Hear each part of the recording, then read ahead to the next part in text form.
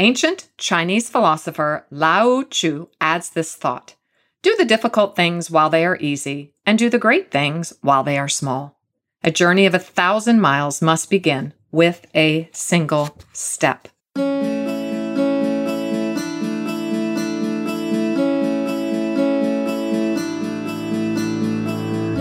Sometimes the story we tell ourselves is not really true.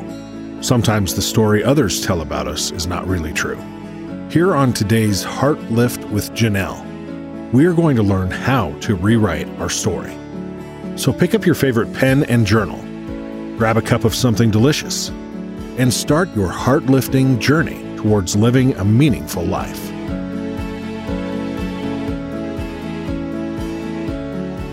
Hello and welcome to today's Heart Lift with Janelle. I'm so happy to be back with you today here in our beautiful series, Becoming Stronger Every Day, which is titled after my brand new book, which is just fresh and hot off the press and in bookstores everywhere, Stronger Every Day, 9 Tools for an Emotionally Healthy You. Now, I am not one who enjoys any kind of, self-promotion, but I want you to have this book in your hands. Oh, how I want you to own it, possess it, and have these 9 strategic tools in your emotional health toolbox. I am preparing for our upcoming book club. You're going to be hearing a lot more about it. So get your book now so that you have it and it's ready to go when it's time to start our book club. This series, Becoming Stronger Every Day, I wanted to dedicate to like the pregame show. I wanted to set some foundational truths in place, things that perhaps came to me post the final edit of this book before it hit the final press. And I've since learned. I just continue to learn. That's my motto in life is Ankara and Para, always learning, always growing, always listening, always learning, listening for fresh insights. And so I've learned so much, even in the short time since I penned the 60,000 plus words that are inside this book. And I wanted to give us that really strong foundation so that when we do begin to dig into Stronger Every Day, the book, that we will know that these are the things that we're going to need. One, we knew we were going to need emotional rest. So I brought on board my friend and the wise doctor, Dr. Saundra Dalton Smith, and we did a beautiful episode on rest.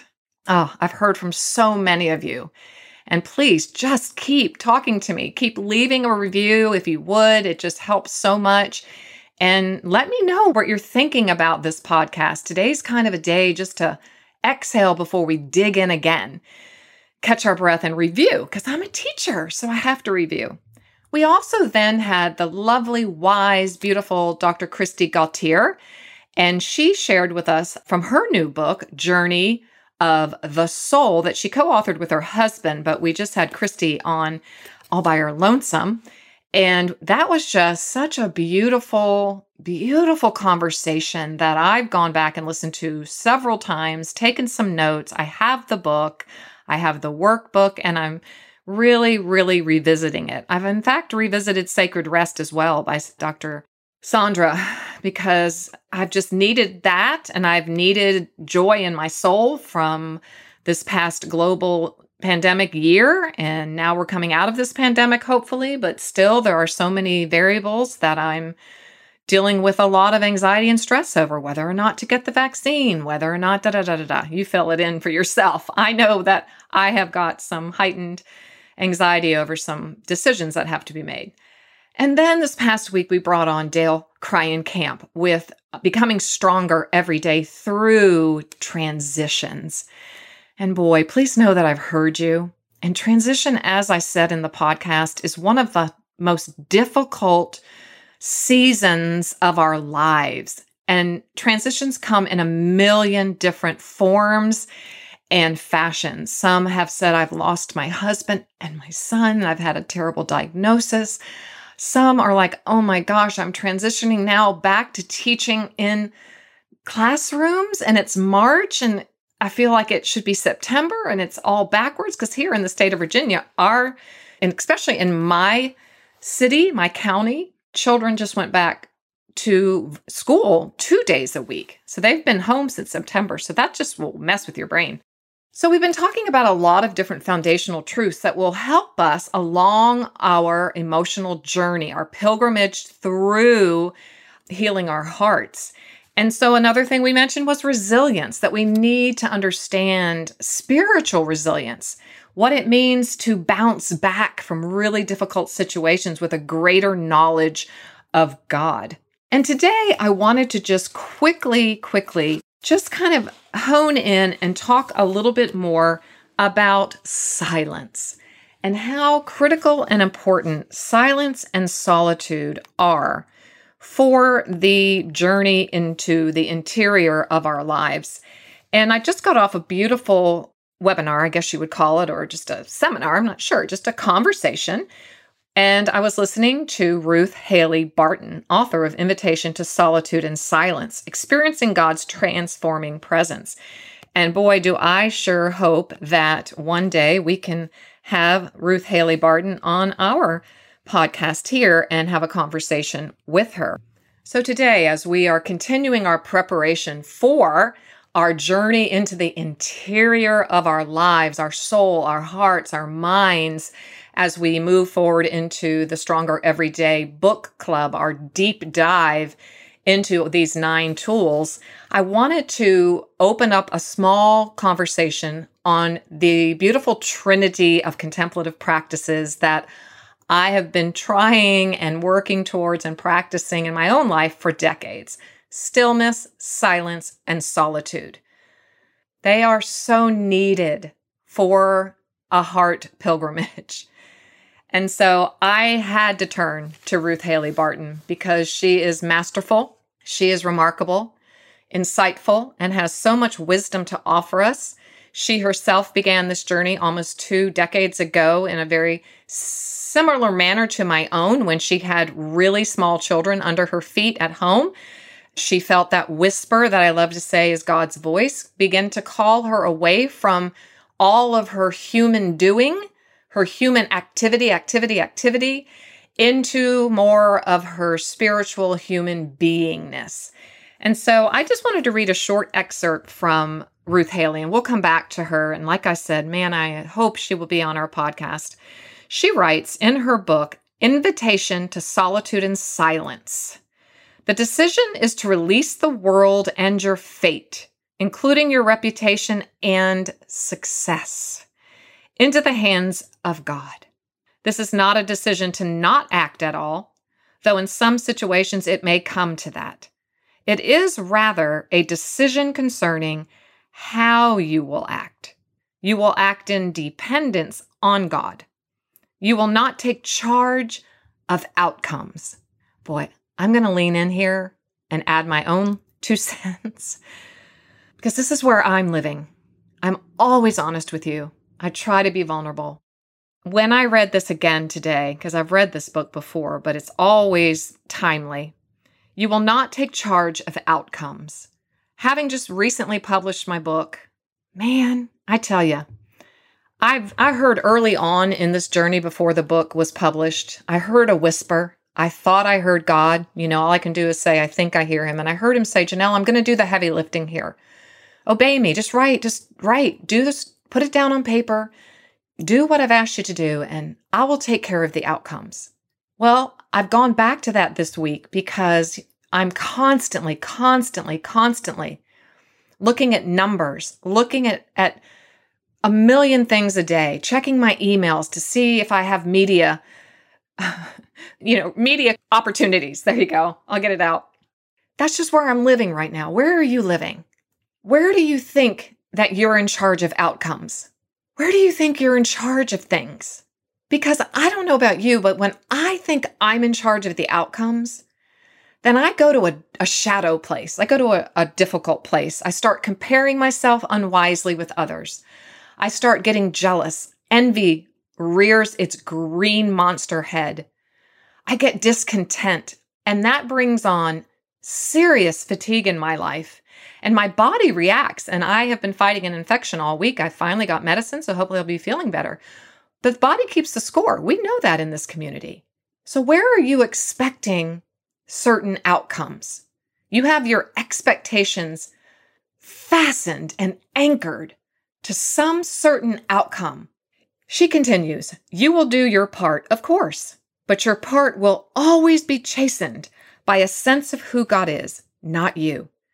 A decision to release the world and our fate to God runs contrary to everything within and around us. We have been had by a system of behavior that was here before we were and seeps into every pore of our being. Sin, Paul tells us, was in the world even before the law came. It forms us internally and pressures us externally. And I just want you to note here, sin, as we understand it, is just missing the mark. It's getting our eyes off of the right thing.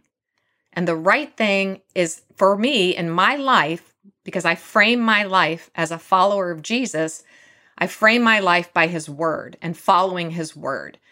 And he tells me not to fix my eyes on anything but him.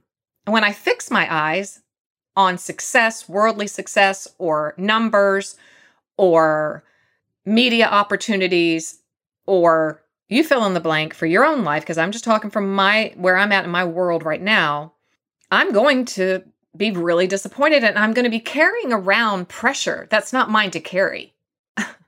The pressure comes when I expect certain outcomes. And boy, that's really different than being intentional and setting intentions. So just take a moment, take some time to process that. She continues, hence we must learn to choose things that meet with God's actions of grace to break us out of the system. These things are the disciplines of life in the Spirit, well known from Christian history, but much avoided and misunderstood. For those who do not understand our desperate situation, these disciplines look strange or even harmful, but they are absolutely necessary for those who would find rest for their soul in God. To find rest for your soul in God. Solitude and silence are the most radical of the spiritual disciplines because they most directly attack the sources of human misery and wrongdoing. To be in solitude is to choose to do nothing for extensive periods of time. All accomplishment is given up. Silence is required to complete solitude, for until we enter quietness, the world still lays hold of us. When we go into solitude and silence, we stop making demands on God. It is enough. This is really hitting home. So it is enough that God is God and we are his. We learn we have a soul, that God is here, that this world is my Father's world. So in the little conversation that I listened to with Ruth Haley Barton today, she just once again outlined some very simple practices, practical ways to enter into this new practice of silence and solitude and stillness. I wrote a study years ago called 30 Minutes of Silence based off of Revelation 8:1, and I've talked about it here on the podcast before. And trying to create a sacred space in your home. For me, it was my master bedroom, a closet in my old house. Here, I have created a room I call the breathing room in my new house. And so these practices, how can we set aside time in our very crazy, COVID, busy lives to begin practicing stillness, silence, and solitude? We can cut our technology off. Maybe she does it till 9 a.m. in the morning. Maybe we do it until 9 p.m. at night. We cut it off after 9 p.m. I have a little app on my phone that tells me it's time to cut your phone off, and then it cuts everything down. We can learn to have just that little sacred space in our house. It can be, trust me, when my kids were little, it was a lot of times just the bathroom. But she does offer, just reclaim the idea of breath and breathing, light a candle. I always love to do that. A non-scented, healthy candle that you can breathe in well. I also have a beautiful diffuser that I might use, but I do love the little candlelight. It just reminds me of the power of the Holy Spirit in my life. And she encourages just starting by being quiet with your feet grounded, your feet on the ground, hands open on your thighs, just open to receive, and you're just practicing being quiet. Yeah, and I encourage just to start with a minute or two. She suggested 10. And then you can enter into some kind of reading or journaling if you want, or maybe practicing just a sacred word. For me, when I began, it was, God, you're all I need.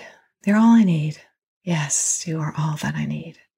So we want to begin to implement, at least in a small way, the practice of stillness and solitude as we enter into our deeper journey that we're coming to with Stronger Every Day. In the book, on page 55, I have a beautiful story that was written long time ago in a classic devotional called Streams in the Desert, and it's known in Streams in the Desert only as February 9th. That's what it's known as. And it reads, if you can, find a quiet spot. Put your headphones on or your earphones in, and just allow these words to soak over you and to soak into your soul and create that Zao-filled, Z-A-O, Zao-filled living water that Christ talks to us about in John 4. Are you ready? Let's take a couple deep breaths. Listen to an old and beautiful story of how one Christian dreamed that she saw 3 others at prayer. As they knelt, the Master drew near to them. As he approached the first of the 3, he bent over her in tenderness and grace, with smiles full of radiant love, and spoke to her in accents of purest, sweetest music. Leaving her, he came to the next, but only placed his hand upon her bowed head, and gave her one look of loving approval. The 3rd woman he passed almost abruptly, without stopping for a word or glance. So the 1st woman, he bent over her in tenderness and grace, smiled at her with radiant love, and he spoke to her in the accents of pure, sweet music. The next woman, he only placed his hand upon her head and gave her a look of loving approval. And the 3rd woman, he passed almost abruptly, without stopping for a word or glance. The woman in her dreams said to herself, oh, how greatly he must love the 1st one. To the 2nd, he gave his approval, but none of the special demonstrations of love he gave the 1st. And the 3rd must have grieved him deeply, for he gave her no word at all, and not even a passing look. I wonder what she has done and why he made so much difference between them. As she tried to account for the action of her Lord, he himself stood by her and he said, oh, woman, how wrongly you have interpreted my actions. The 1st kneeling woman needs all the weight of my tenderness and care to keep her feet in my narrow way. She needs my love, thought, and help every moment of the day. Without it, she would fail and she would fall. The 2nd has stronger faith and deeper love, and I can trust her to trust me, however things may go and whatever people do. But the 3rd, whom I seemed not to notice, and even to neglect, has faith and love of the finest quality. And here I am training her by quick and drastic processes for the highest and holiest service. She knows me so intimately and trusts me so utterly that she is independent of words or looks or any outward intimation of my approval. She is not dismayed nor discouraged by any circumstances through which I arrange that she shall pass. She trusts me when sense and reason and every finer instinct of the natural heart would rebel. Because she knows that I am working in her for eternity, and that what I do, though she knows not the explanation now, she will understand hereafter. Dear Heartlifters, I needed this story today. I have been each of these 3 women My faith journey has gone on now for 4 decades. That is 40 very long years. I've been the first woman, I've been the second woman, and I have been the third woman. And I feel at this point right now, I'm back in the third woman's posture because I don't feel his look or his glance. I don't see any outward intimations. So that means I have to trust that my Heavenly Father sees me, knows me, loves me, values me, and He is working in my life for something that is beyond my capacity to understand at the moment. So I have to surrender my expectations of how I think He should be moving in my life right now. I have to surrender the outcomes of what I think they should be. I have to surrender myself, my mind, my soul, my body, my spirit, and just be quiet and be still and sit in the silence and acknowledge that He is my God. I offer the story to us, the Stronger Everyday, heart-lifting community, so that we can be prepared as we are embarking on our long, beautiful journey through Stronger Everyday, my book, to remind us that we're going to need to have the practice of stillness, silence, and solitude in place, and we're going to need to tuck it away for safekeeping, because there will be days ahead when you, dear heart lifter, feel like you're being overlooked by God. An emotional healing journey, a faith journey, will bring us times of desolation, which we spoke a lot about in our conversation with Dr. Christy Gaultier in Journey of the Soul. We will have periods of desolation, difficult times, hard, dark valleys where shadows loom. But we'll also have times of consolation where things are going well and we are filled with gratitude, and we want to sit in gratitude with God in periods of stillness and silence and just give Him thanks. Rest assured that He sees you. When every finer instinct of the natural heart tells you to quit, I want you to remember the story of these 3 women, because at times you're going to be each of these women at different times, and God will be faithful to you in those different postures when you need Him to be. But know that His silence is not His absence. In fact, His silence is probably more an indication of His presence. Until next time. Thanks for listening today. It was great having you here. For even more great content and resources, please join the Stronger Everyday online community at JanelleRaridan.com. Always remember, you, my friend, have value, worth, and dignity.